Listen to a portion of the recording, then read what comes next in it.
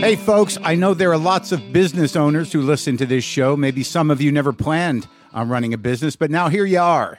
One thing you've always got to keep in mind is how much you're spending on your operating costs. That's one of the first things we had to keep in mind with WTF. And with things costing more today than they did when we started, you want to keep your expenses down. To reduce costs and headaches, be smart and use NetSuite by Oracle, bringing accounting, financial management, inventory, and HR into one platform and one source of truth. Reduce IT costs, cut the costs of maintaining multiple systems, improve efficiency by bringing all your major business processes into one platform, slashing manual tasks and errors. By popular demand, NetSuite has extended its one-of-a-kind flexible financing program for a few more weeks. Head to netsuite.com/WTF for more. That's NetSuite, NetSuite.com/WTF. Lock the gate!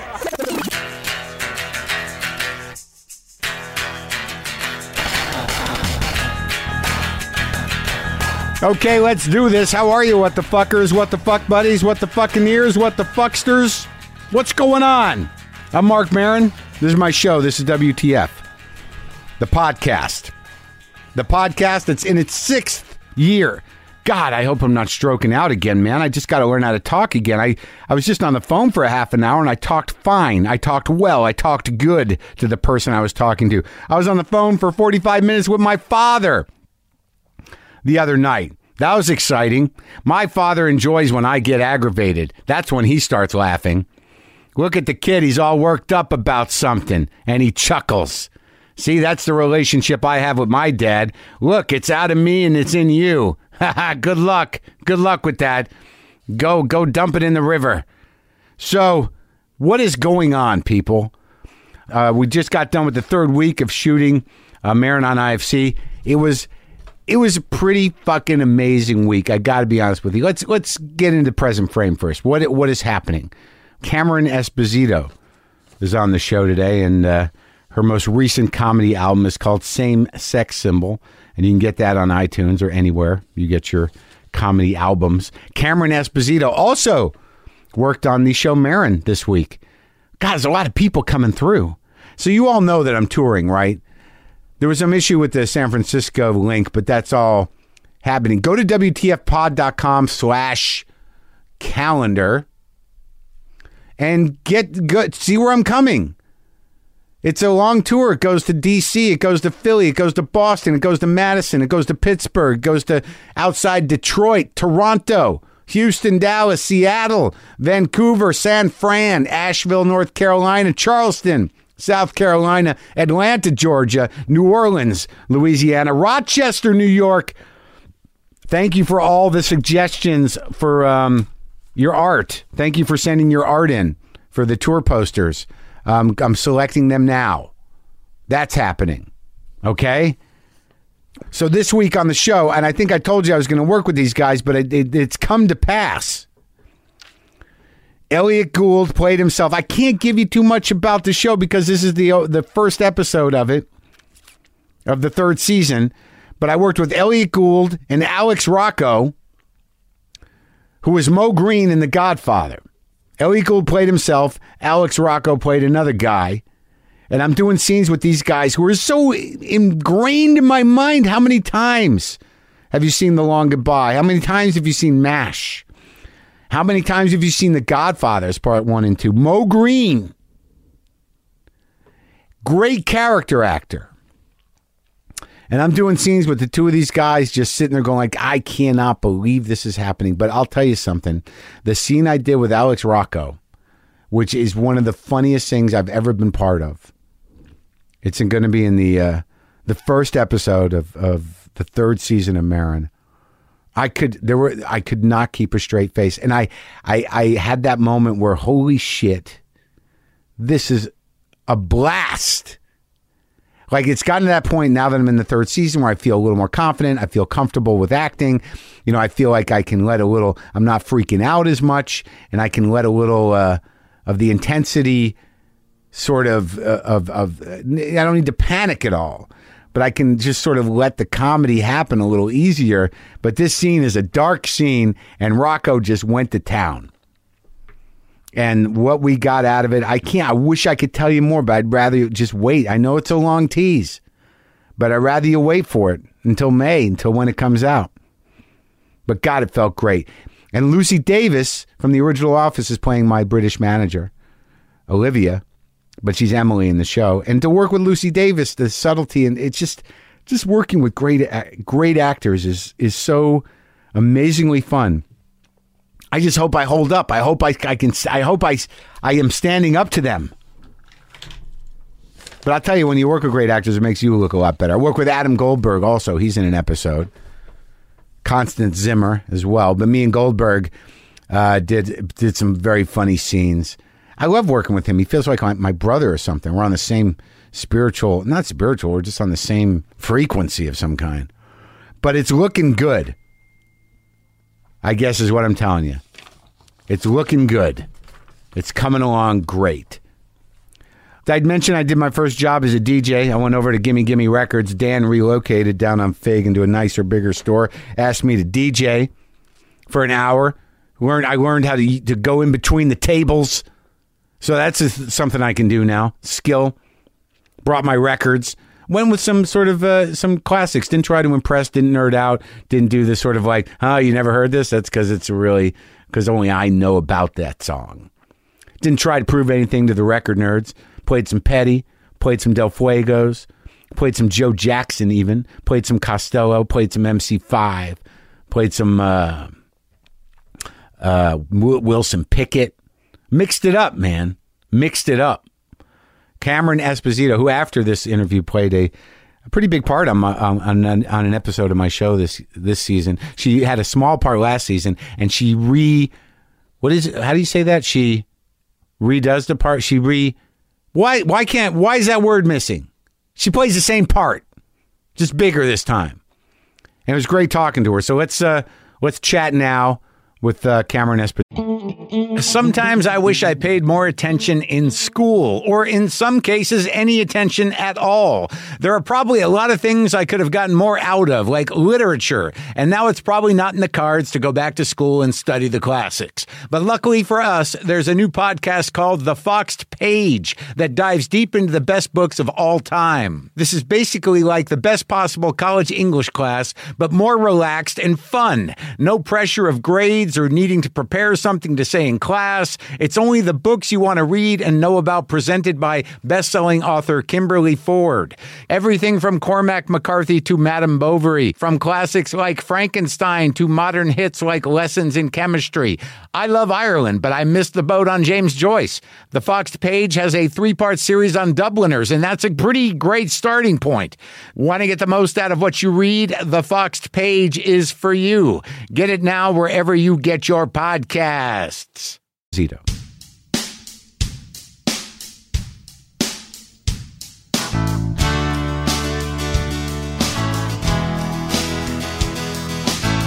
I think I'm writing a really interesting line for people. Because I think, like, there's a prettiness to my face, and then I have the... Butch. I literally have a side mullet, and this is... People... Side mullet. Did you make that up? Yeah, I did. Well, I did. Yes, of course. You have to, when you have... But I, committed to this hairstyle, I think, before I realized what the hairstyle meant. Mm-hmm. Which is, this is actually how it feels on the inside a little bit. So you did this not saying, I need a gay flag, so I'm going to do a side mullet. You wouldn't believe how much this is not the gayest flag in the world. No, there are no gay flags. Not anymore. I mean, certainly not for women. I think, my fiance has, your haircut, basically, and dude still hit on her. Yeah, it's just a very confusing... Men are very confused by lesbians because they're not sure, am I invited here? Right, what's going on for here? Me? Yeah, exactly. Have they just never been asked? Right. Is it because they haven't been asked? Right. If I just ask them, I get both of them, right? Right. I get the couple, I get to go home with the couple. Well, there is that sort of point of view where I had an experience years ago where the first woman that I really was in love with or had a real relationship with had come out of a relationship with a woman, and then after me started another one. And years later, she was with a woman. And I remember I was going to visit her. She invited me over to visit them, yes, in Connecticut.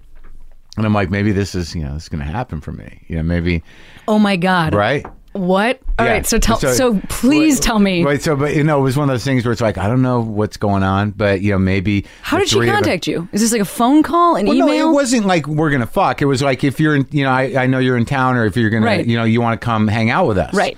It was innocent. No, I don't think it was. It wasn't. I am actually Right. reading that she did not want to fuck you, not knowing anything else about of this. course. I don't know why. That's why. Of course, I automatically. But I'm just answering to what your idea of what men are thinking. Like I thought, well, that might be interesting. I was not thinking like it was going to happen or it was about me, but I'm like, well, maybe something interesting could happen. And then when they pulled up in her girlfriend's truck. With like it was like right away, I'm like, oh, this is not has nothing to do with me. Bisexuality doesn't mean all at once, necessarily. It's just not gonna. This has nothing to do with me. I think that if men actually got what they wanted, like in terms of there's a really heightened. There's a sexualization of lesbian sexuality because I think it's men's way of feeling included, right? So it's like, if I'm into this, then I'm not excluded from this. But there's also the representation of lesbian sex for men. Right, that's exactly what I'm saying. Right, like if I can be into this, then it's still about me, even though I'm not there. Exactly. Like even though it has nothing, thing. even though it's completely contrived. Yes. They make it for men. Right. Like there's some idea that men are like, 2 chicks, huh? That'd be amazing. And it's if they actually saw what 2 chicks do together, they'd be like, oh dudes my would be God. like, I got to get the fuck out of here. This is overwhelming. They are pleasing each other in a way that I do not understand because they have the same parts. Yeah, it seems so hard and fast. It is very hard and fast. It's a lot less light tapping. No delicate. Yeah. No, there's a lot of digging. Yeah, it's rubbing. very diggy. That's it. You are familiar with real lesbian sexuality, Sure. Mark? Yeah. Yeah. No, I actually do a bit on stage about. Like the first time you actually see a woman masturbate in front of you, you're like, oh my God, that thing can take a beating. Well, I do a bit about dudes not understanding lesbian porn because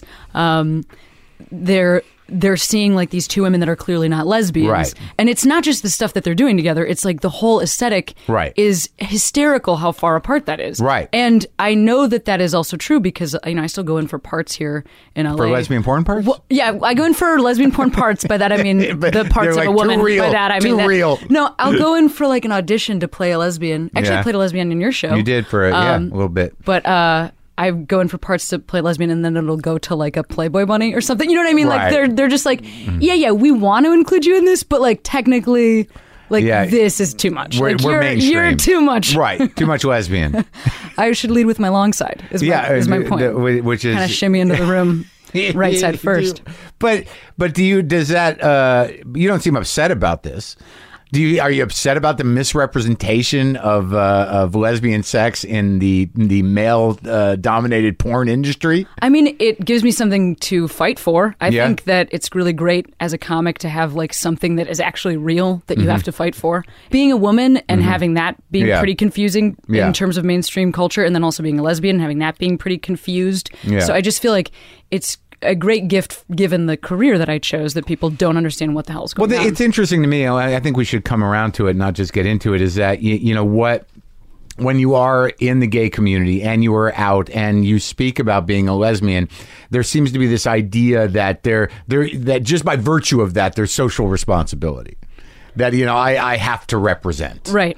And I don't know what your struggle with that has been or forever, if it ever was, but we can kind of get into that later. But where did you come from? Because I don't know.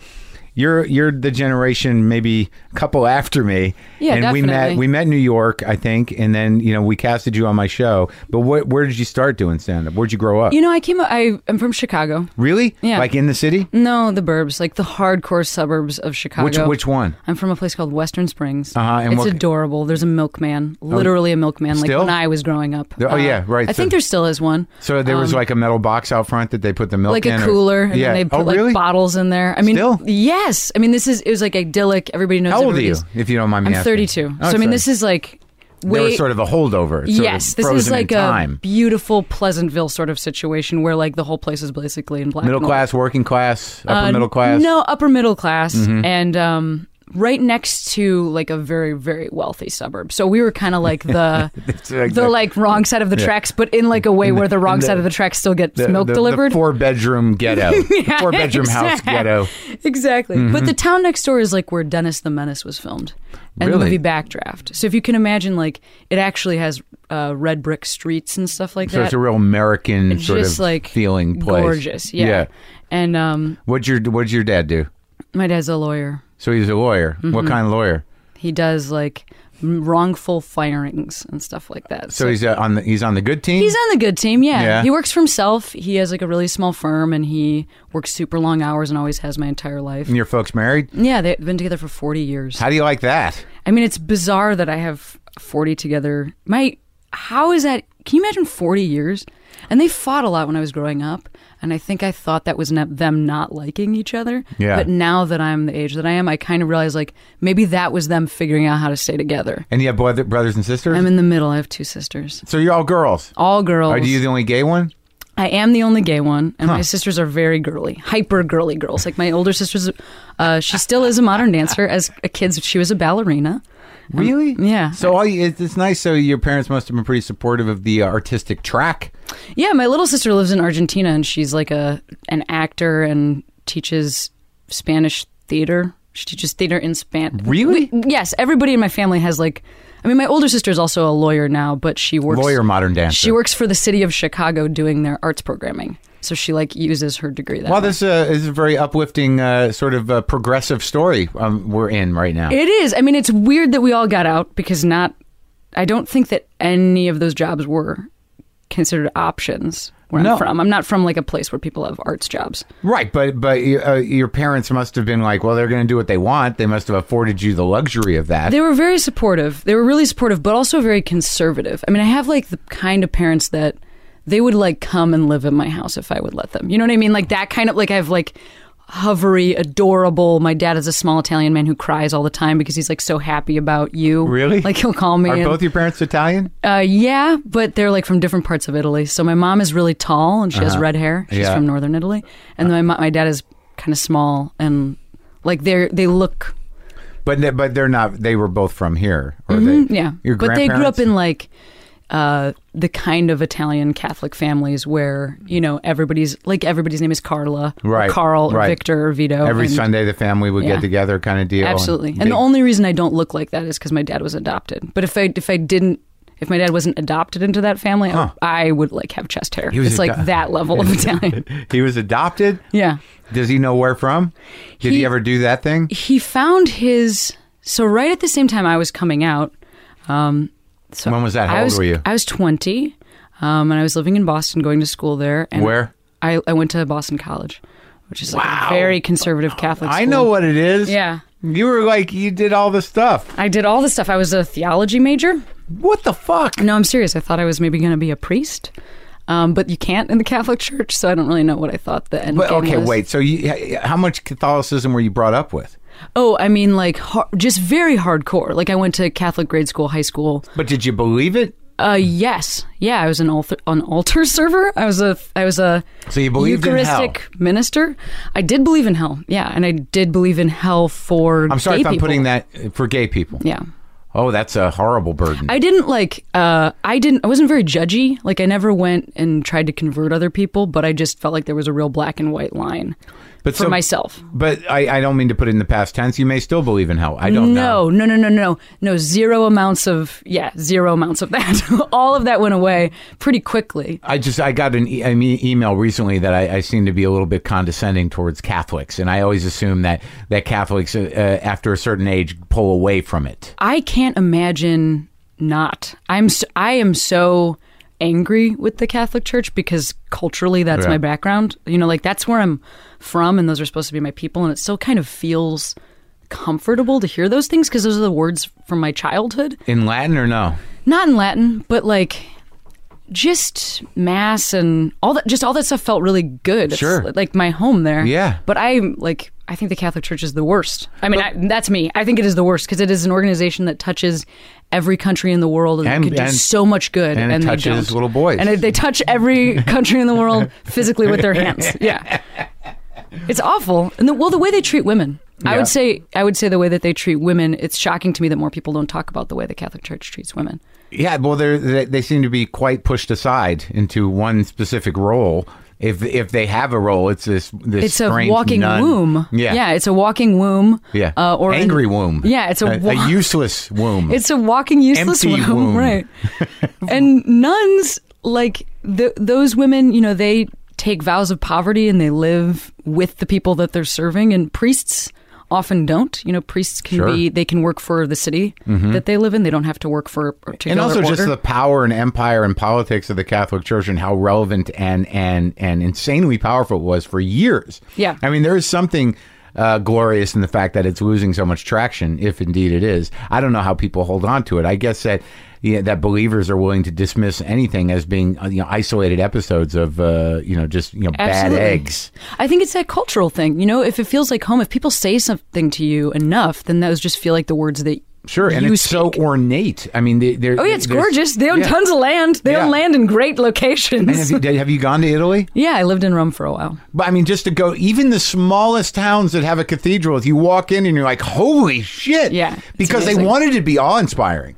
Because they had to, really brain fuck the poor of every country with this amazing, structures and art. I was very impressed. And the history is really, I mean, there's so much cool because it is such a through line to people that have lived in the past. The idea that there's like bones of saints in churches. I got and St. Catherine's head right here on the wall. Oh yeah, you do? Yeah, it's right there. Yeah. I don't know. I went to where is that? In Siena? Is that the Catherine that got beheaded? I think so. Where like her head is in one place and her body's somewhere else. Yeah. So like I got the head. Who knows if it's really her head? But it's sort of fascinating. Relics are it's amazing. Yeah, it's all very creepy, fucking dark stuff, man. I mean, you go to Rome and you go to Catholicism is so death oriented, and they just put it right out there. It's like the body's right there. Yeah, it's right in there. Well, just pieces and bodies everywhere. I don't know if you noticed this at all, but saints that are martyred, like people that are martyred for the church, that become saints afterwards, when they paint them, they paint them with the instrument of their death. Oh, really? So, like, anytime you see somebody who is martyred, so, like, there are dudes that were, like, skinned alive, and they're holding just, like, a folded-over version of their body. Or, I didn't know that. Or, like, a little mini grill. Really? Because they were, like, burned. Yeah. Wow. And anytime anybody's with a sword, that's because that's Well, that makes how sense. they died. Because the cross is so prevalent. Absolutely. That's why that is, because it's keeping in line with all the rest of that. But it's just so the death obsession of Catholicism is just mind-blowing to me. And I don't even know why it exists, really. I mean, I think it's because we're going to rise again, right? I guess so. The body's just a vessel. Why not have a dead Let's one hurry around? it along. Yeah, or that. Yeah, just get to the next thing. Let's go. So you believed in heaven too? I did. Yeah, I believed in all of it. And your dad being a sweet, crying man who supports the arts, it's hard for me to. It's hard to consolidate the weird point of view of Catholicism, being so strict and so black and white and so mythological with a guy who seems relatively practical. Yeah, I mean, I think that's the Italian part, though, also. Like, Italian men are so sweet and, like, want to... Right. The women are the ones in power. Like, so you're a young Catholic girl. You're doing all the things. You're doing what? You're giving out wafers? Yeah, I did that at church. How old were you? Like, I started that when I was 18, when I went to school. When you were 18? Yeah. Oh, you were doing that in college? I was doing this in college. This is my... Yes. Oh, my God. I know. I'd go to daily mass. When did you know you were gay? The first time I ever kissed a woman, when I was 20. I mean, I really didn't know, which is bizarre. I understand that it's bizarre, but I didn't know. So during your childhood and the idea of the sort of horrible sentence of hell for gay people was not something weighing on your conscience because you weren't aware of it. I wasn't aware of it. I even found a paper that I wrote for religion class when I was junior or senior. I found it after I'd come out, just this old floppy disk, and I looked on there, and there was a paper about we had to write what we thought happened to... This was in college? This was in high school. We had to write what we thought happened to gay people. We had to write a paper about what we thought happened to gay people. What'd you say? I said that I wasn't gay, so I couldn't possibly know whether or not it was a choice, so therefore I couldn't condemn anybody. That's what I said. Which is amazing. Well, what do you attribute that to? Were you shut down? I think I attribute to a couple things. I didn't know any gay people. Zero gay people. I mean, all the people that I knew. They didn't have drama at your high school? No, but nobody was out. I mean, they did. But my closest friends that now have come out, they were just sensitive actors. Yeah, right. nobody was out. No, and our teachers not even to each other, not even in secret. No, I got a problem. I sucked a dick. Nope. No. If that was happening, I didn't know about it. Yeah. And the teachers that we had that were very effeminate or very butch, they were like priests and nuns. Seriously. Hey, look, I have and I've put this theory out there before, and I know it to be true in my mind that I think that gay-leaning men in the communities, in Catholic communities, were pushed into the priesthood Absolutely. out of fear.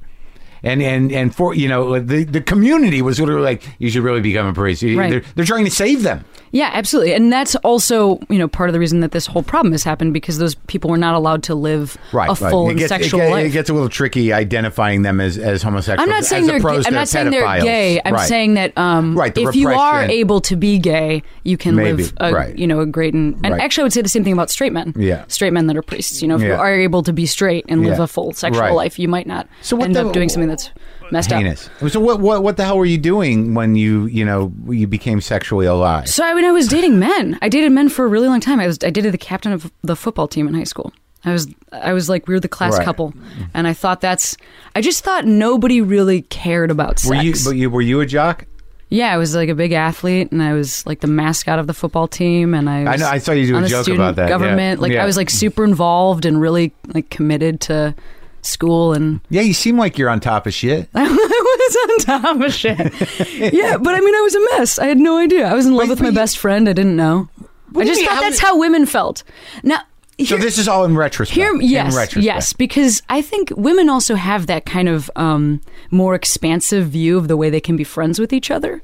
Like if dudes are really close, when you're a little kid, somebody's going to come up to you and they're going to call you a name. They're going to call you what they think you are. Mm-hmm. And then maybe you'll start to wonder if that's what you are. But for women, that happens a lot less. I think like you can just be a jock and you can just have really close friendships. You can have sleepovers. You can like hug each other, and none of it means anything unless it does. Right. So I just thought that's how everybody felt. So you're having sleepovers, hugging each other. Yeah. I would go to sleep at my best friend's house, and not on a sleepover. Just any night of the week, or we would have sleepovers, but she would have she had 7 older brothers and sisters that no longer lived at home, and I would insist on sleeping in her bed, even though there's 9 there other were like 9 other bedrooms.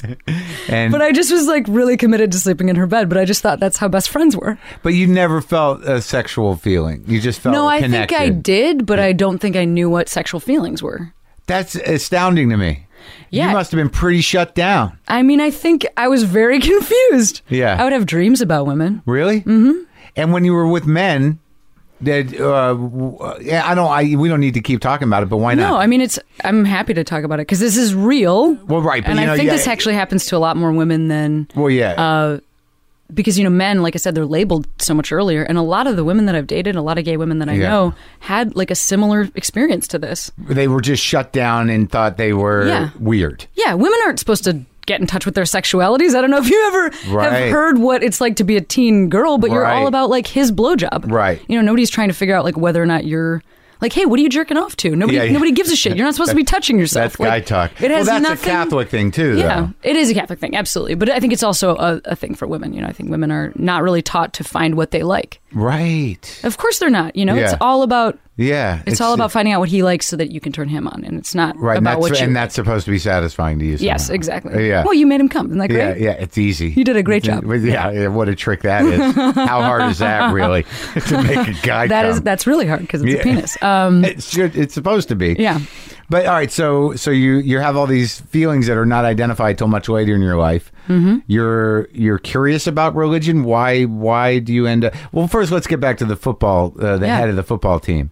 What was that guy like? He was really nice. We were really good friends, and I liked talking to him. He was handsome. I know what good-looking men look like. How long did you date him? I dated him for like 3.5 years. I had boyfriends in college also. Did you have sex with him? This is a really weird, debatable. How can the answer to this be debatable? But I don't know because, like, I also was pretty committed to waiting for marriage because I didn't know that like that was supposed to be a difficult thing to do. Was there also guilt around it because of a Catholic Yeah, thing? exactly. So, but I think also it was a great excuse. You know, like it was the twofer where it was like you could hold on, you could hold the line. Yeah, exactly. Because of your beliefs. Yeah, just like, oh man, as much as I want to, and believe me, I really want to. Oh man. So no. He would go home. I just have memories of, you know, like he would go home after we would be hanging out, like making out in my parents' basement or something. And Dry humping. Yeah. Yeah. And I mean, it felt nice because kissing feels nice, but it was never like, I also felt gross. Like it felt, I had like weird rules, like he couldn't touch my shoulders and stuff like that. I mean, just, you know, like normal heterosexual female rules that they have for men. No shoulder touching. I've heard that a lot from a lot of women. Please no shoulder touching. And he would go home and I just remember that I would need to stay up for like a bunch of hours. Like I would if he left at 10 or whatever, I would have to stay up till like 4 o'clock in the morning and I would like eat cereal, you know, just like do like what are like the most these like really comforting things. Like I would eat cereal, I would watch TV. You were just all jacked up. I was just like I had to get it back out of my body. Like whatever had been happening, you know, I just couldn't deal with it. Because the feelings were overwhelming, or was it like it felt uncomfortable? It was so uncomfortable. Oh my God. But I liked him. You know, like he was a good like he was somebody you just couldn't understand. I couldn't understand why I would feel so uncomfortable. And you had no one to talk to. Yeah, I didn't there was no person that would have been able to identify this. It doesn't sound like it was misery, but it was frustrating. I think probably it would have been misery if I had any idea that it was supposed to feel different than that. You know, like, does that make any sense? Yeah, sure. Like, if you've never seen the sun, you're going to be like, darkness is decent. Yeah, it's decent, a little weird. It's decent to good. Yeah. So you were just sort of like, I guess this is life. Yeah, absolutely. Yeah, I understand that. But I think everyone feels that to a certain degree, and those kind of frustrations are communicable. I mean, you must have been talking about boys at some level to somebody. Oh, sure. Yeah. I mean, all my best friends were dating dudes, and, you know, we talked about our guys. Yeah. It's not like he wasn't attractive. You know, it's not like I didn't look at him and think like, oh, he's so cute. Like I wished... But it wasn't I thought he was so cute. I just couldn't figure out what to do with how cute he was. You never sort of like, got to get that cock. No, got to get that cock away from me. Put it back in its car and send it home. Yeah. Good. Thank God that didn't come out. That seems a little scary. So why theology, though, ultimately? I mean, so you were a believer. Yeah. You go to college. When did God go away? When he kissed a girl? Kind of. Well, a little bit before that, because I started realizing how the Catholic Church treated women. That kind of happened like so it was intellectual. Right before. Yes, absolutely. I mean, I will say that I think the reason I was interested in it is because I was interested in what's important to people, which is still what I'm interested in now. That's the same thing as comedy. You know, you're just like talking about what's important to you and trying to hear what's important to other people and like live in the world trying to in make that sense of connected things. way. Yeah, it's the same thing. You know, it's just, and if you read religious texts like kind of poetry, or if you absorb them on like a really superficial level, like if you don't take them literally, and I don't think I think after a while I wasn't taking them literally, but I was just like, this is a cool way to live. You know, it's cool to live. There was something about the idea of faith, of that making people feel more comfortable in the world. Yeah, and also like working for the outsider, which is eventually where, because I kind of swayed towards a much more leftist view of Catholicism, because there actually is like a pretty big... I know. Yeah, they've been around for... liberation theology. The marchers. Like, I would go on those marches. You know, I went to like the School of the Americas, which is where they train people to do the assassinations in like South and Central America on American soil. And I would go to protest there, and I would go and do like solidarity trips in foreign countries, not to like convert people, but just to kind of like be present, to be like a witness to poverty. We're the good Catholics. Yeah, isn't that like the nicest thing in the world a college kid could do, is just like go spend spring break with like a really poor Jamaican person? Of course. It was so nice of me. Yeah, because I had no skills. Then you get the sun, and you also feel like you're doing something important. Right, exactly. Where are these countries that you went to? You went to Jamaica? Yeah, I went to Jamaica. I went to the Navajo Nation. I went all over the Really? US. You went to we're in Arizona? Yeah. Or in New Mexico, in Arizona. In Arizona. Navajo. Really? What was that march? It was not a march, just like I spent like 2 weeks just going to like the local organizations there and just kind of learning about... It's like another planet, isn't it? Yeah, it is. I mean, at the time, like HIV was one of the biggest issues that they were dealing with. Because like condoms were not generally accepted as a form of birth control. Right. And so that was like a huge HIV Was there a lot of drug use too? Alcohol. I know alcohol. Alcohol stuff, but not heroin, not like alcohol, like mixing chemicals together to like make something that would intoxicate you. Yeah, the bad like industrial like hairspray. People were drinking hairspray a lot because that'll affect your body, but also it does the same thing liver. To the inside of your body that it does to your hair. So, horrible. Yeah. So you spent 2 weeks there. I have no idea what that's like. You know, I've read a book or two on the condition of the Indian population at that time. It's just devastating. Like, they're so isolated. It was also really wild just going into like a grocery store and seeing that everybody there was like visibly Native American, because it made me realize, you know, how often I didn't see those types of faces. And then just to like, this is just domestically, this is just in our What'd you learn there? I mean, what'd you walk away from that with in general? Like even Jamaica, I mean, what do you know, what did it do to your heart?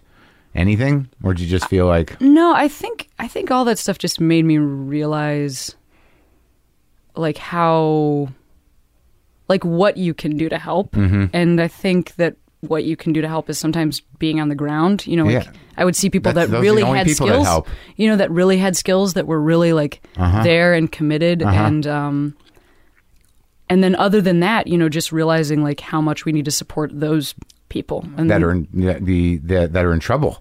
Yeah. Or that don't have... support the people that are, you know, committed to staying there and committed to helping. Oh, yeah, that's like right. Legislation and things like that, you know, like this is not... No, that's not the way to do it. You know, it's like... That's right. Or blathering about it on television. The unsung heroes are the people that are like, we're feeding them.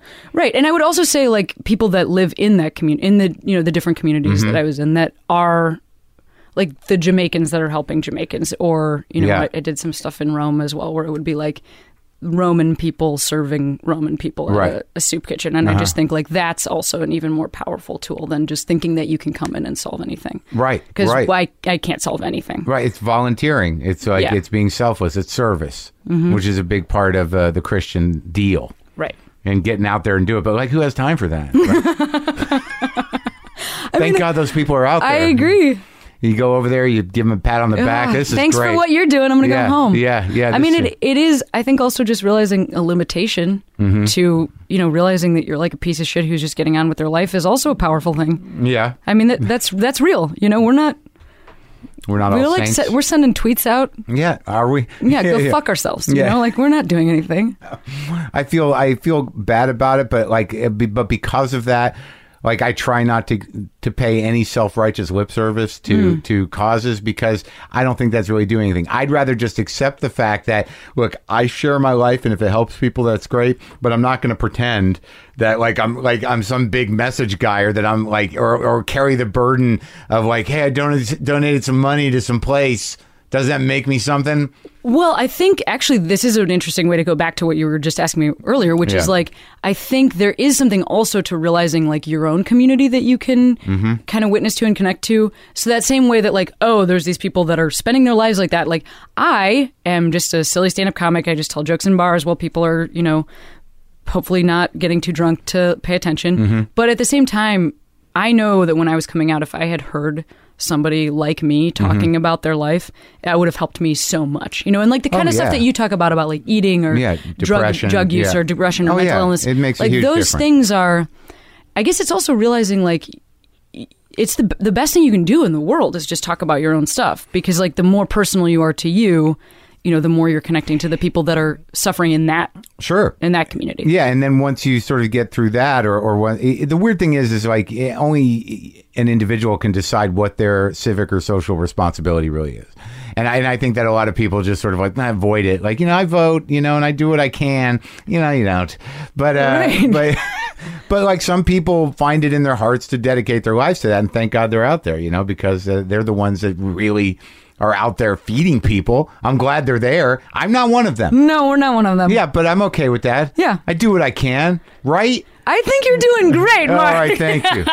Thank you. Unburden me. I just think, I don't know that that's what I should have been doing. Right. You know, I don't but I also don't believe in the Catholic Church. Right. I don't think there's like a God. I don't know that I should be in Jamaica talking to Jamaicans. I am like a white person from the suburbs of Chicago. Like, I'm not the one to tell that story, but I can get up in front of people and it doesn't make me uncomfortable. Right. And, you know, like, I'm sure the number of times that you've heard this massively outnumbers mine, but the number of people that are always like, I don't know how you do this job. Yeah, I don't know how you're a stand-up comic. That's such a weird, like, I don't know how I am either. Job. And number one, I don't know how I am either, but also, like, just different people have different skills. And like, also, bodies are built for different things, right. And I should never be a doctor. That's not true necessarily. You think I should be a doctor? No, I don't think you should be, but I think after a certain point, you accept who you are and don't use that other shit to beat the shit out of yourself. Yeah. I mean, it seems like you could have been whatever you wanted. And frankly, we're all disappointed. Okay, Dad. So sorry to let you down. It's all right. I'm happy as long as you're happy. Yeah. But you know, we had a long time to get that. Yeah, Thank you so much for delivering that via your face from somebody else I needed to hear that from. No one's disappointed. But you know, you carry that stuff. But it's weird about the church too is that as awful as it may be, you know, politically and you know, as an entity in the world, the Catholic Church. I mean, they are the ones feeding people. Or just giving the solace of having like a place to go where we can all hang out with each other. Sure. And I guess that's again how I would like compare it to stand up. Because it's just about like feeling like it's okay to all gather. You know, like we want to be human beings want to be we want to be so close to each other, but we are so confused as to like where the boundaries are and how to do it. And so like, you know, when you say like, hey, this is a stand-up show, and people will sit on top of each other, just like, oh, this is normal because they gave me they gave me like a matrix, so this makes sense now. You ever walk into a stand-up room and it's like not filled and there's like 15 people there and like, I wouldn't sit there. No, I'd be like, there's no one here. Let's get out of here. Right. It's always I would never go to a stand-up show. Wait, yeah, I actually would never go to a stand-up show. I wouldn't go to one where I felt the onus of like sort of like, well, I'm one of 12 people here. Yeah, it's a lot of pressure. But all right, so did you get the theology degree? Yeah. Mm-hmm. I have a faith, peace, and justice minor. A faith, peace, and justice. Yeah. Did you think you were going to go to law school? I went to social work school for a while. You did? I thought I was going to be a social worker. Maybe. So okay, so that was like the evolution of that, where I was like, well, like it's like so it is in you. You did have to fight that struggle of like being, you know, of service and to the world and of service to yourself. Well, I was going to social work school during the day and I was doing comedy at night. I was doing improv, like professionally even. And I remember one of my like fellow students came up to me and was just like, hey. She was a little bit older. Like, I think she was returning to school, that kind of person where, like, she'd had another career. She was returning. And she literally came up to me and said, like, hey, what are you doing here? And I was like... At social work school. Yeah. And I was like, I don't know. I guess I thought I was, like, I don't know, helping people? She was like, this is very expensive. If you can't answer that question, you should just not do this and do the other thing that you talk about all the time in class. Really? Yeah, she was really cut and dry about it. You know what? I thank that woman so much because I did quit. So don't waste your time, our money. Yeah. Or also just like, I mean, I was paying. Like you have to pay to go to social work school. You get like no money as a social worker. So she just checked your heart. Yeah, she was just like, hey, you don't need to be doing this. Yeah. I don't know who you're trying to prove something to. Like, Jesus. Do the thing you want to do. Yeah, exactly. That guy is so judgmental. Yeah. I need to do this for Jesus. So, all right. So when you did kiss a girl, was that like holy shit? Why didn't I do this sooner? It was completely this happened right after I got back from that trip to Jamaica. That's when that happened. And the only reason that I include that is because I kissed this woman. I was dating 2 guys at the time, and I went to 3 parties that night. The night that I kissed her, I went to a party with one of the dudes I was dating, a party with the other dudes. parties? Yeah, like just on campus parties. Yeah, they were really raucous. But I went to BU. I know the BC guys. Yeah, I lived right near there. So just like Irishy looking, you know, pretty Irishy, preppy and jocks. I mean, I dated one guy who had like a really long beard. Okay. So I mean, like, maybe things have changed. Yeah, I don't know. Yeah, you're younger. No, it's pretty preppy. Yeah, it is. But I kissed those 2 dudes after, and then I kissed her at 2 different parties. At 2 different parties. The last party was the chick. Yeah, and she was. I kissed her, and it was life-changing. I mean, completely... Were you a little drunk? Yes. Yeah, we had split a giant bottle of Yellowtail wine, like Magnum sized bottle. So you go of wine. to two like sort of, kind of dude parties, Yes. like, college things. Where was the last party? Actually, like she had come with me to these parties, so we just went back to my room and we had like So a she little was gathering hanging out. there. Yeah. A little gathering. Yeah. Just you two? Yeah, we were like hanging out there, finishing some wine. And then I don't remember what she said, probably something about poverty. But I kissed her. That hot talk. Yeah. I kissed her and it was completely, it was like my first sexual experience, you know? I mean, it really was. And I knew immediately that something was very different. And it was like watching, I say this on stage, but this is 100% true. It would be like watching a movie with like the director's commentary that you never understood. Like you never understood the movie and then suddenly like the director's explaining it. And you're like, oh shit, like that's why I never wore like a top to my bikini bottoms when I was a little child. Because I like had some gender stuff going on, and like that's why I wanted to sleep in my best friend's bed when there were all those available. Like it all happened at once. Like I flooded through every. So your whole life all of a sudden just made sense. Yeah, exactly. Like a Rubik's cube. Right. Just like solved in one move. Like a kiss just solves a Rubik's cube. Bam, that's what's happening. But the next morning I woke up and I had ringworm. I had contracted ringworm in Jamaica, which is a fungus. I know. And it grows in a circle. Yeah. So I had got it on my face. And it had not shown up until the morning after I kissed this girl for the first time, which as a Catholic person who thinks that they might be going to hell because they've just discovered they have same-sex attraction is like probably one of the craziest things that could happen to you, especially if you've seen the movie The Exorcist. Right, sure. Yeah. Satan's in you. Yeah, Satan's in you. He's trying to get out. It's only a matter of time before the 3 6s appear in the circle. Exactly. And it's not going to go away. No. Oh, so it's terrifying. So there was that just exacerbated shame, religion-based shame. Yeah, absolutely. I was so ashamed of myself, and I did end up dating that girl. She was my first girlfriend, but I didn't stop dating those other guys for years. But how'd you? Guys and girls. Let's walk through the day of ringworm. What was I got on a plane and went to go visit my family because it was Easter. But did you put makeup on? Nope, I just had like a giant flaming thing on my face, and you had no idea what it was. I had no idea what it was, and when I got there, the second I got off the plane, my parents were like, we have to take you to the hospital. Something terrible has happened to you. They didn't know either. Yeah, they didn't know what it was either. So we were sitting in the hospital. I mean, it's no big deal. You just put like a cream on it. Yeah. But it's also really contagious. So I had to call all of those people because there totally would have been a chance that like everybody would have gotten it. Also the girl, I am at this school where at the time I could have been kicked out of school for being gay. But it's so hilarious because you didn't fuck anybody. So you get this weird information like, I might have given you this weird fungal... It's the weirdest non-STD call in the world. Yeah. I might have given you a fungus on your face. You would know if there's a circle. It's weird that it shows up on your face. Usually it's on your feet or your arms. I was just in like some weird places in Jamaica. I don't know how it came on my face. Right, luckily it was... that's a lucky one to get. It's not like hookworm or liver flukes. No, it's like ringworm. It's not that uncommon. You get it at camp. Yes. And did anyone get it? Nobody got it. No. Thank God nobody got it. Because we're all kind of in the same circle of friends. Like it would have been all right, pretty intense. So you treat your ringworm and you go back and you're dating this woman. Yeah. And you're dating the two guys. I'm dating the two guys. But you're not doing anything with anybody, really. I was totally having sex with her. With her? Yeah. Oh, that happened quickly. Happened very quickly. And she was gay. Yes, or but were you both finding out at the same time? We were finding out at the same time. Yeah. Oh, really? Mm-hmm. That's an exciting way to go about it. It was really rad. Like there was no teacher student. We were both very much like out. You lucked learning out. how to do it, which was really cool. Yeah. And also like it was awful to be. I mean, because I hid it. You know, I wasn't out. She was out to her friends, so I would like go to her place and stuff like that. But I will say this: like I wish that that's not how my life had been. I wish I hadn't been ashamed of myself, and I wish I hadn't had to hide. But I will tell you, like some of the best sex you're going to have in your life is like secret gay sex. Secret gay sex that you're hiding from your boyfriend. There's a lot of straight people that agree with you. Yeah, exactly. There's a lot of Republican senators who agree with me. Sure. Yeah, so it was like really exciting and new. And what was the sort of process of coming out to your family?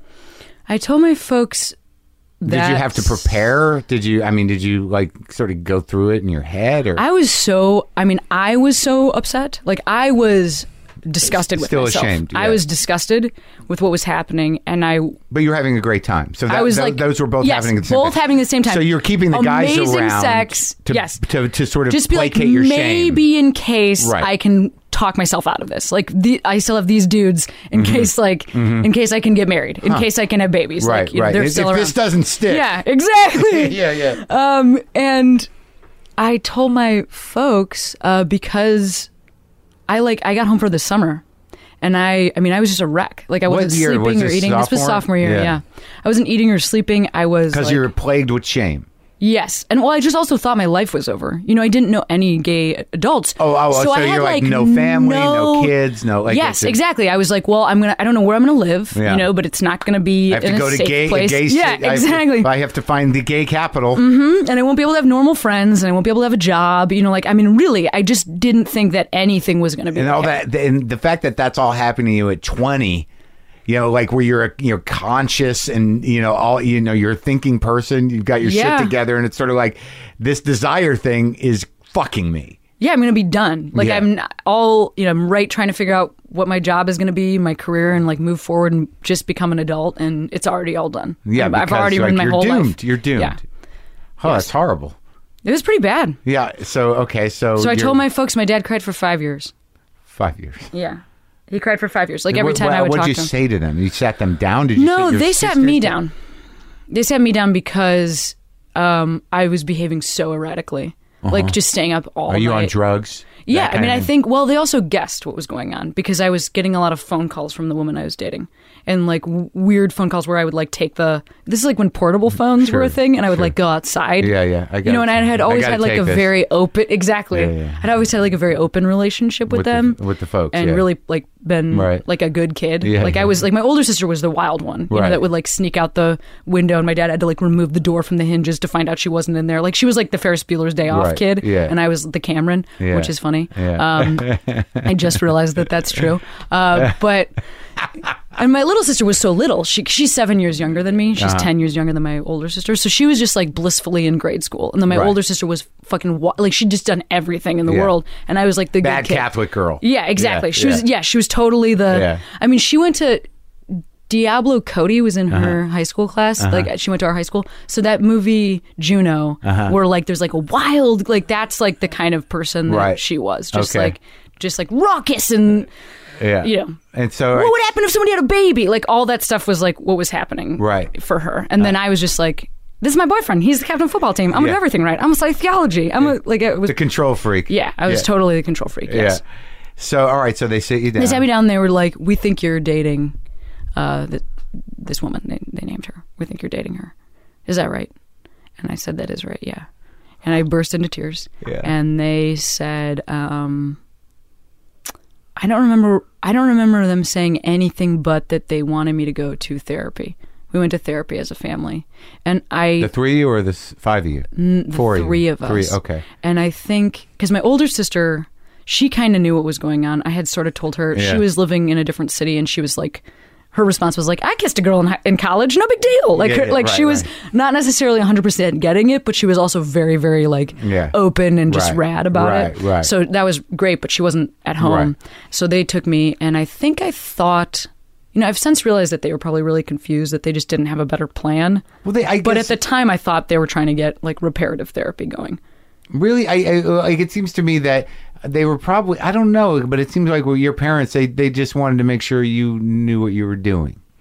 So that is actually exactly what it is. But that is like one of the most damaging things I think a gay person can hear when they're coming out, is that like that thing where their parents are so worried for them, you know, because I was so worried for me. So just to have that echoed back was pretty awful. Does that make any sense? But I can understand that. But me too. But it's better than like we're taking you to church. I mean, it is better. You know, that also happened. You know, my dad did. He said you got to talk to the priest. He just talked to me about. You know, he talked to me about hell. The Bible, yeah. He did. Mm-hmm. He said, you know that. Yeah, he said, you know, I'm worried that like we won't end up in the same place. I mean, they were doing the best. He really thought he had a clean slate, that guy. Yep. They were doing the best that they could. I am very aware of the fact that, like, as much as I didn't have any knowledge, they had also no knowledge, and then they also weren't experiencing this. So I didn't know anything about being gay, but I was gay. So I knew that this felt strong and weird and real. Right. So for them, I think you just remove all those emotions, and it just looks... Well, it's impossible. It looks like a choice, and it looks like I'm ruining my life. Right. I think it's impossible in that context for them to have empathy. Absolutely. Yeah, you can't, of course. Right. Right. And that's a sad moment.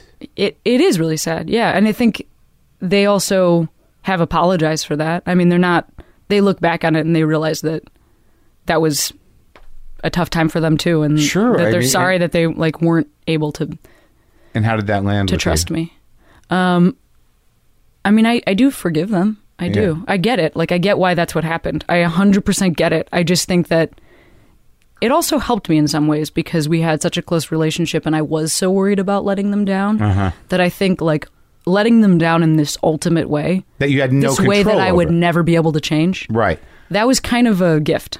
Because now you got I can be a stand-up comic. You know, like, it's like I've already done the worst thing in the world. Which is, so, but it's still like you can't even frame it that way. Do you still think it that, you know? Oh, no. I just mean I've already caused the largest possible schism. Like, there's nothing else that I could have done.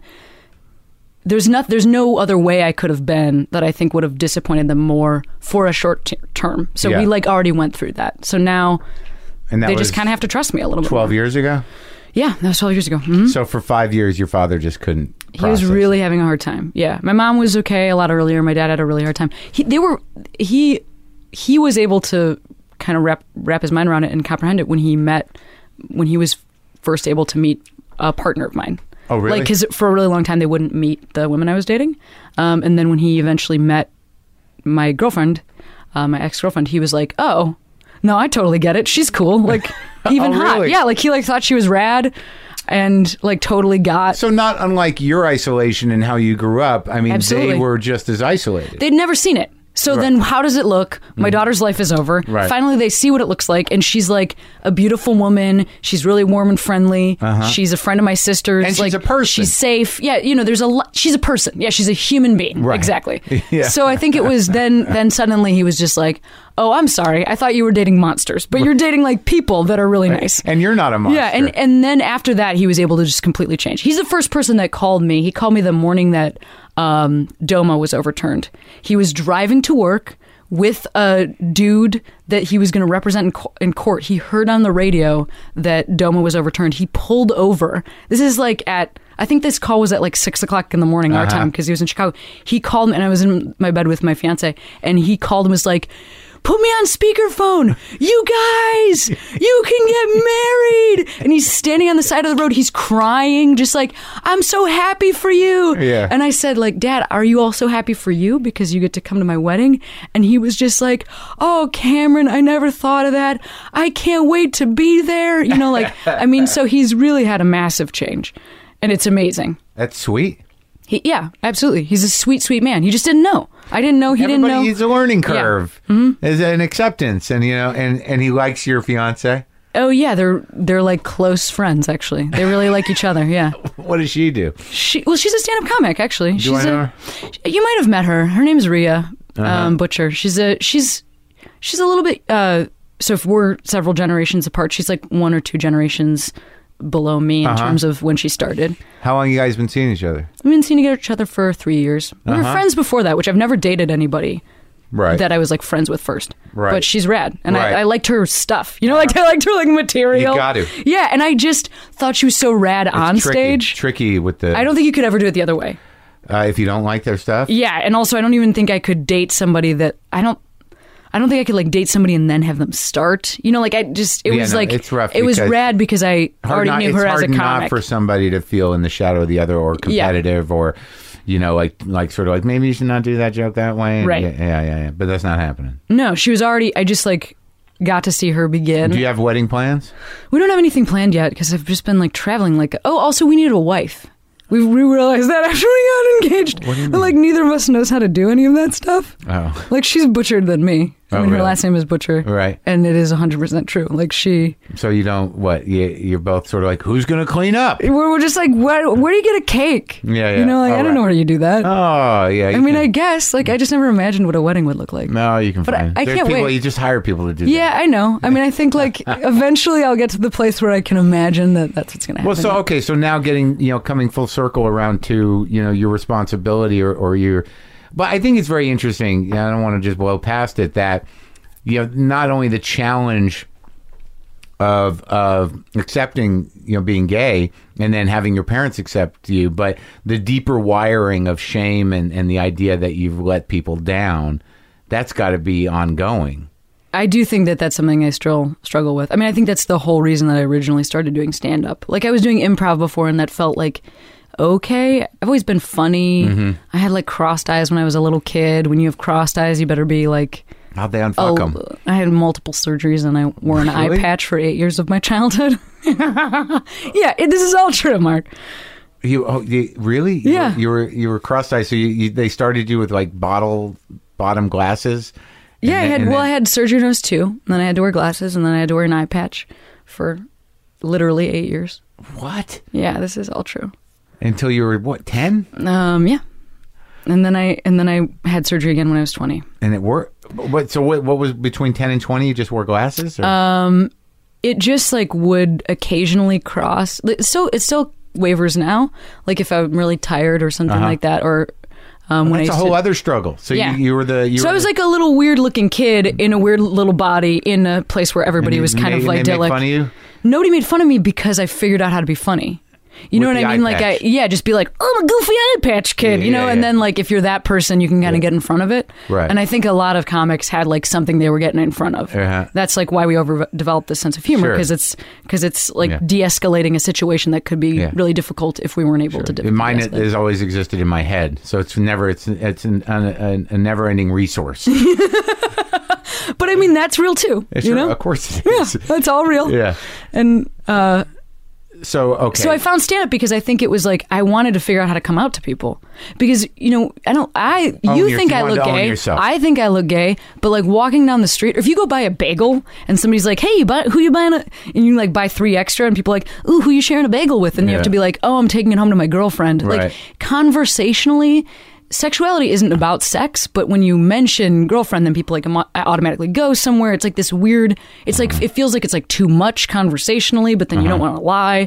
So you're just like always riding this line about how do I like navigate the world, having this thing that's so central to my being that I also don't think is a big deal, but that if I don't talk about it, it's like lying by omission. Well, that's the weird responsibility of it. I mean, how do you continue to own yourself and your point of view? And if you're going to do stand-up, like, quite honestly, I watched 10 minutes of stand-up, and it gave me the framework of, what I was going to talk to you about. And was, they weren't stories, they were just jokes. But even if you want to do jokes that are grounded in you got to own yourself. Absolutely. Yeah. And I think I come out like the second I walk out on stage, I try and come out because I don't want anybody to be thinking about it. Right. Because then they're thinking and they're not listening. You know, like you break down the mechanism of jokes. Mm-hmm. So like I always come out because of like, I know I'm wearing a vest. Like, I don't want you to be confused about the fact that I know I look gay. Yeah. I look gay because I'm gay. It's fine. We can get through it. Let's talk about some other shit. But if you don't mention it, then people are just like, does she know? Yeah. Like, does she know she's gay? I can't, like, I got to tell her. Yeah. If she doesn't know, I got to tell her. Yeah. Where were you when I was 10?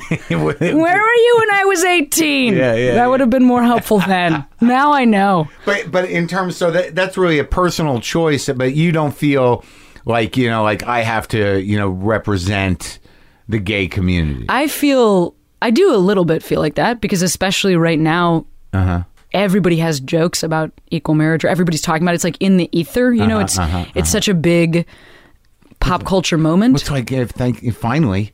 Yeah, it's great. But like when I'm on a show, if there is another straight comic that does equal marriage material and I don't do it, I feel like somebody else has spoken for me. Right. And that bothers me. And that's like, I feel like, because we're a minority still. Right.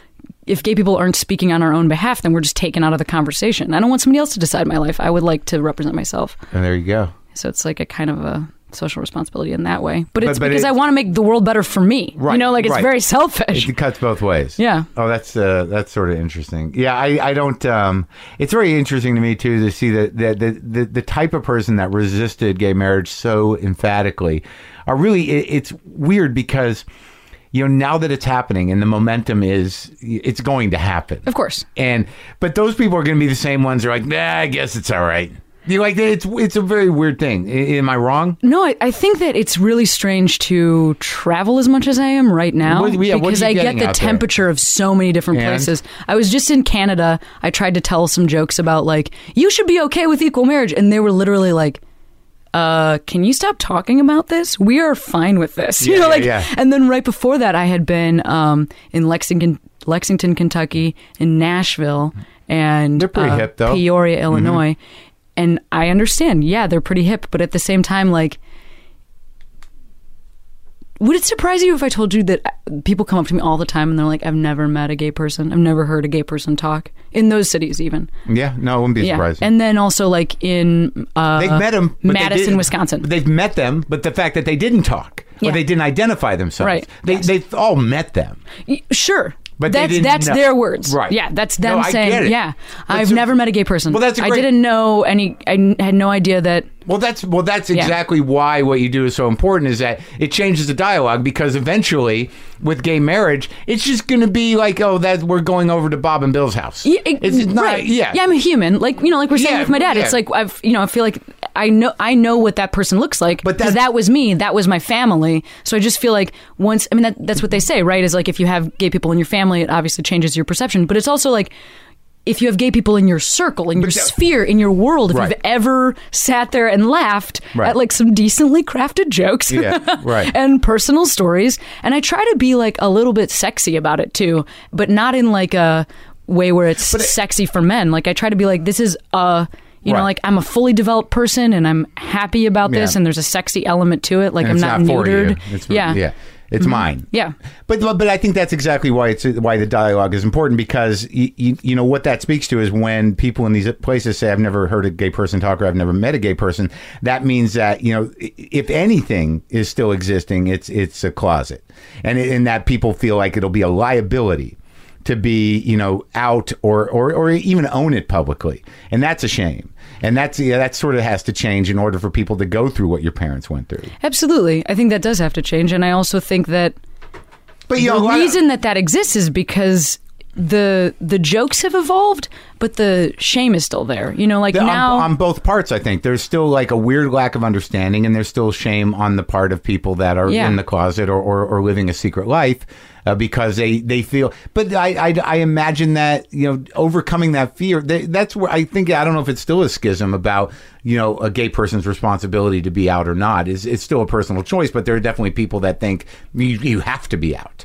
I feel like, personally, I feel like it is important because you have to think about the larger picture of the world. You have to think about the generations after us. Yeah, but some people are sort of like not in the same way that they don't want to go to the soup line or go, you know, hand out the vaccines. Yeah, they're like, well, it's not on me. I know. I mean, I don't know if you remember when like Jodie Foster got a Lifetime Achievement Award at, I think the Golden Globes, was it? Yeah. And she got up on stage and she said like she didn't want to talk about her personal life, so she got really close to saying the word gay, but she didn't say it. But at the same time, she talked about her mother. She pointed to her kids. She talked about her relationship with Robert Downey Jr., who introduced her. And Mel Gibson, too, right? Yeah. She talked about her life. And so I guess it's like, it's not more personal than that. Like, I don't want to know, you know, anything else about, it's not my right to know anything else about what's going on with you. I don't need to know anything about your recent relationship and marriage with Alexandra Hedison, because I am up on my shit. But, you know, right. You could just say that you're gay, because that's the same thing as saying you have a mom. Like you have a mom and you're also a gay person. But there's, I guess, in that way,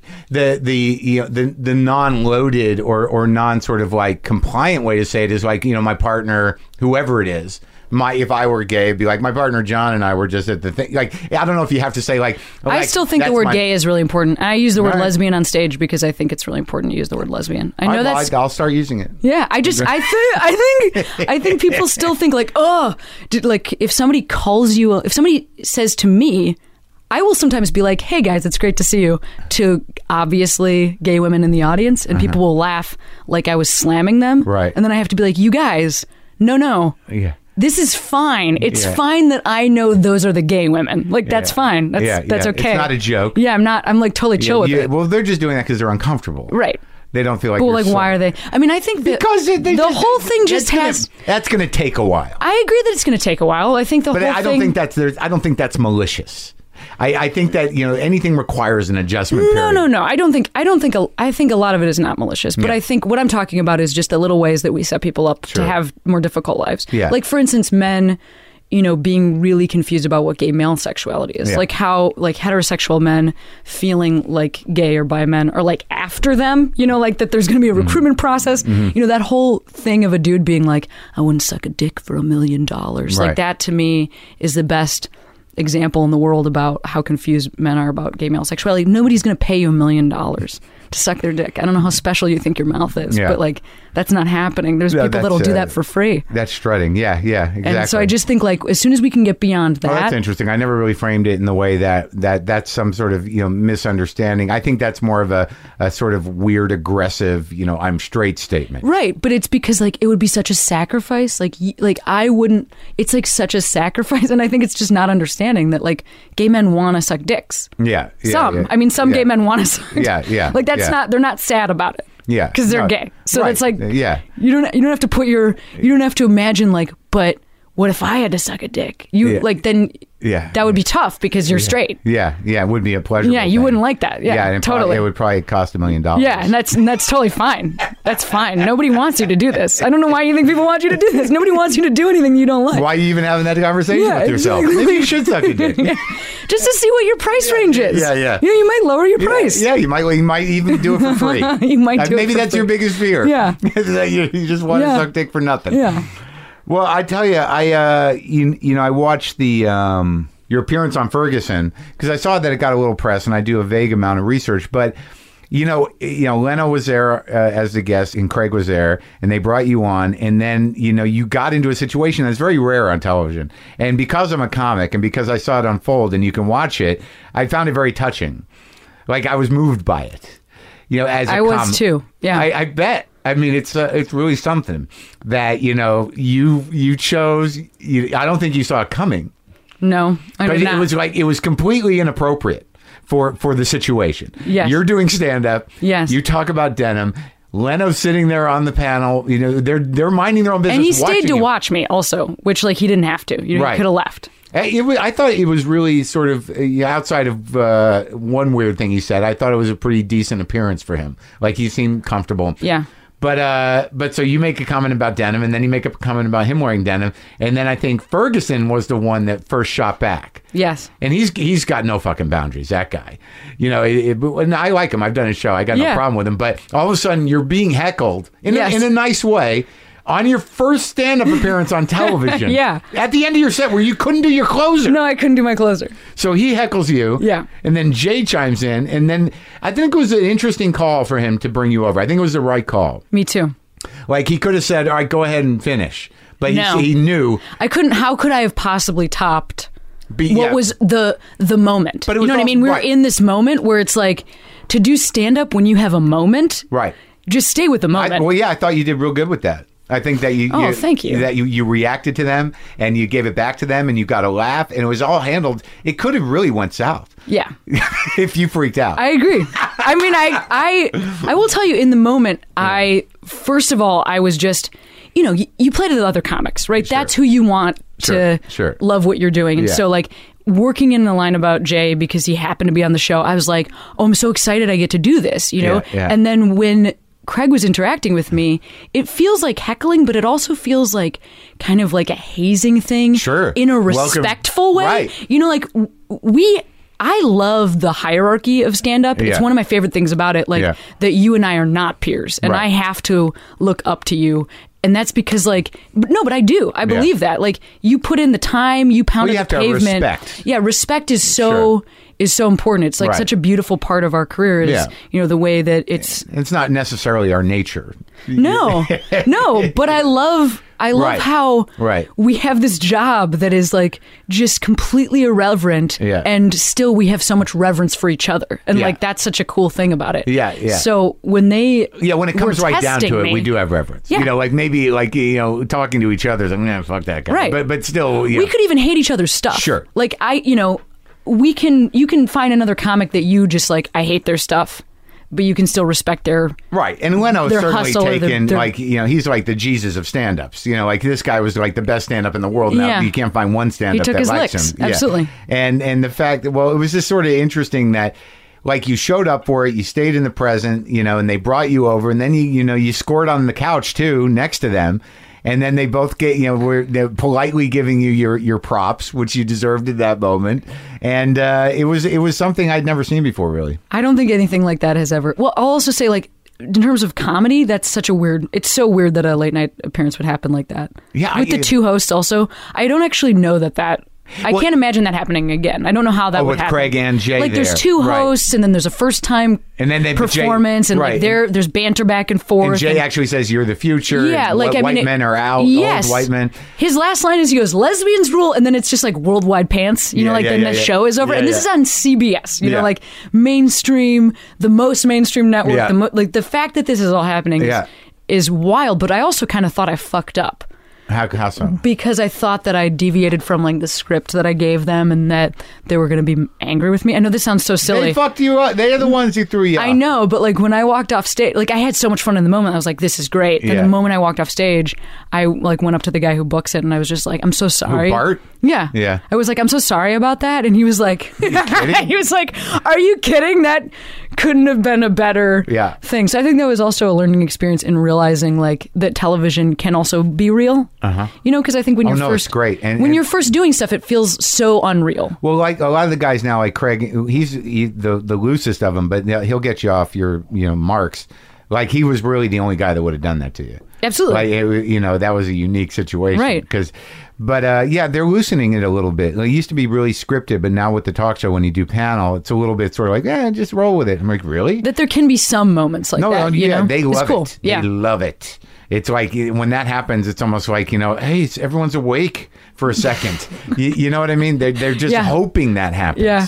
Well, I'm glad it happened for you. And if people want to watch it, you can go find it. If you, Cameron Esposito Ferguson, I imagine you can find it, right? Yeah, it's right up there on the old internet. Well, I'm proud of you. You didn't disappoint me. Oh, Mark Maron, thank you so much. And it's great talking to you. You have beautiful things in your bathroom. You have gorgeous male hair products in your bathroom, and everyone should know. No, he's got the right stuff. Oh, come on. You got the right stuff, baby. They're all going to know everything.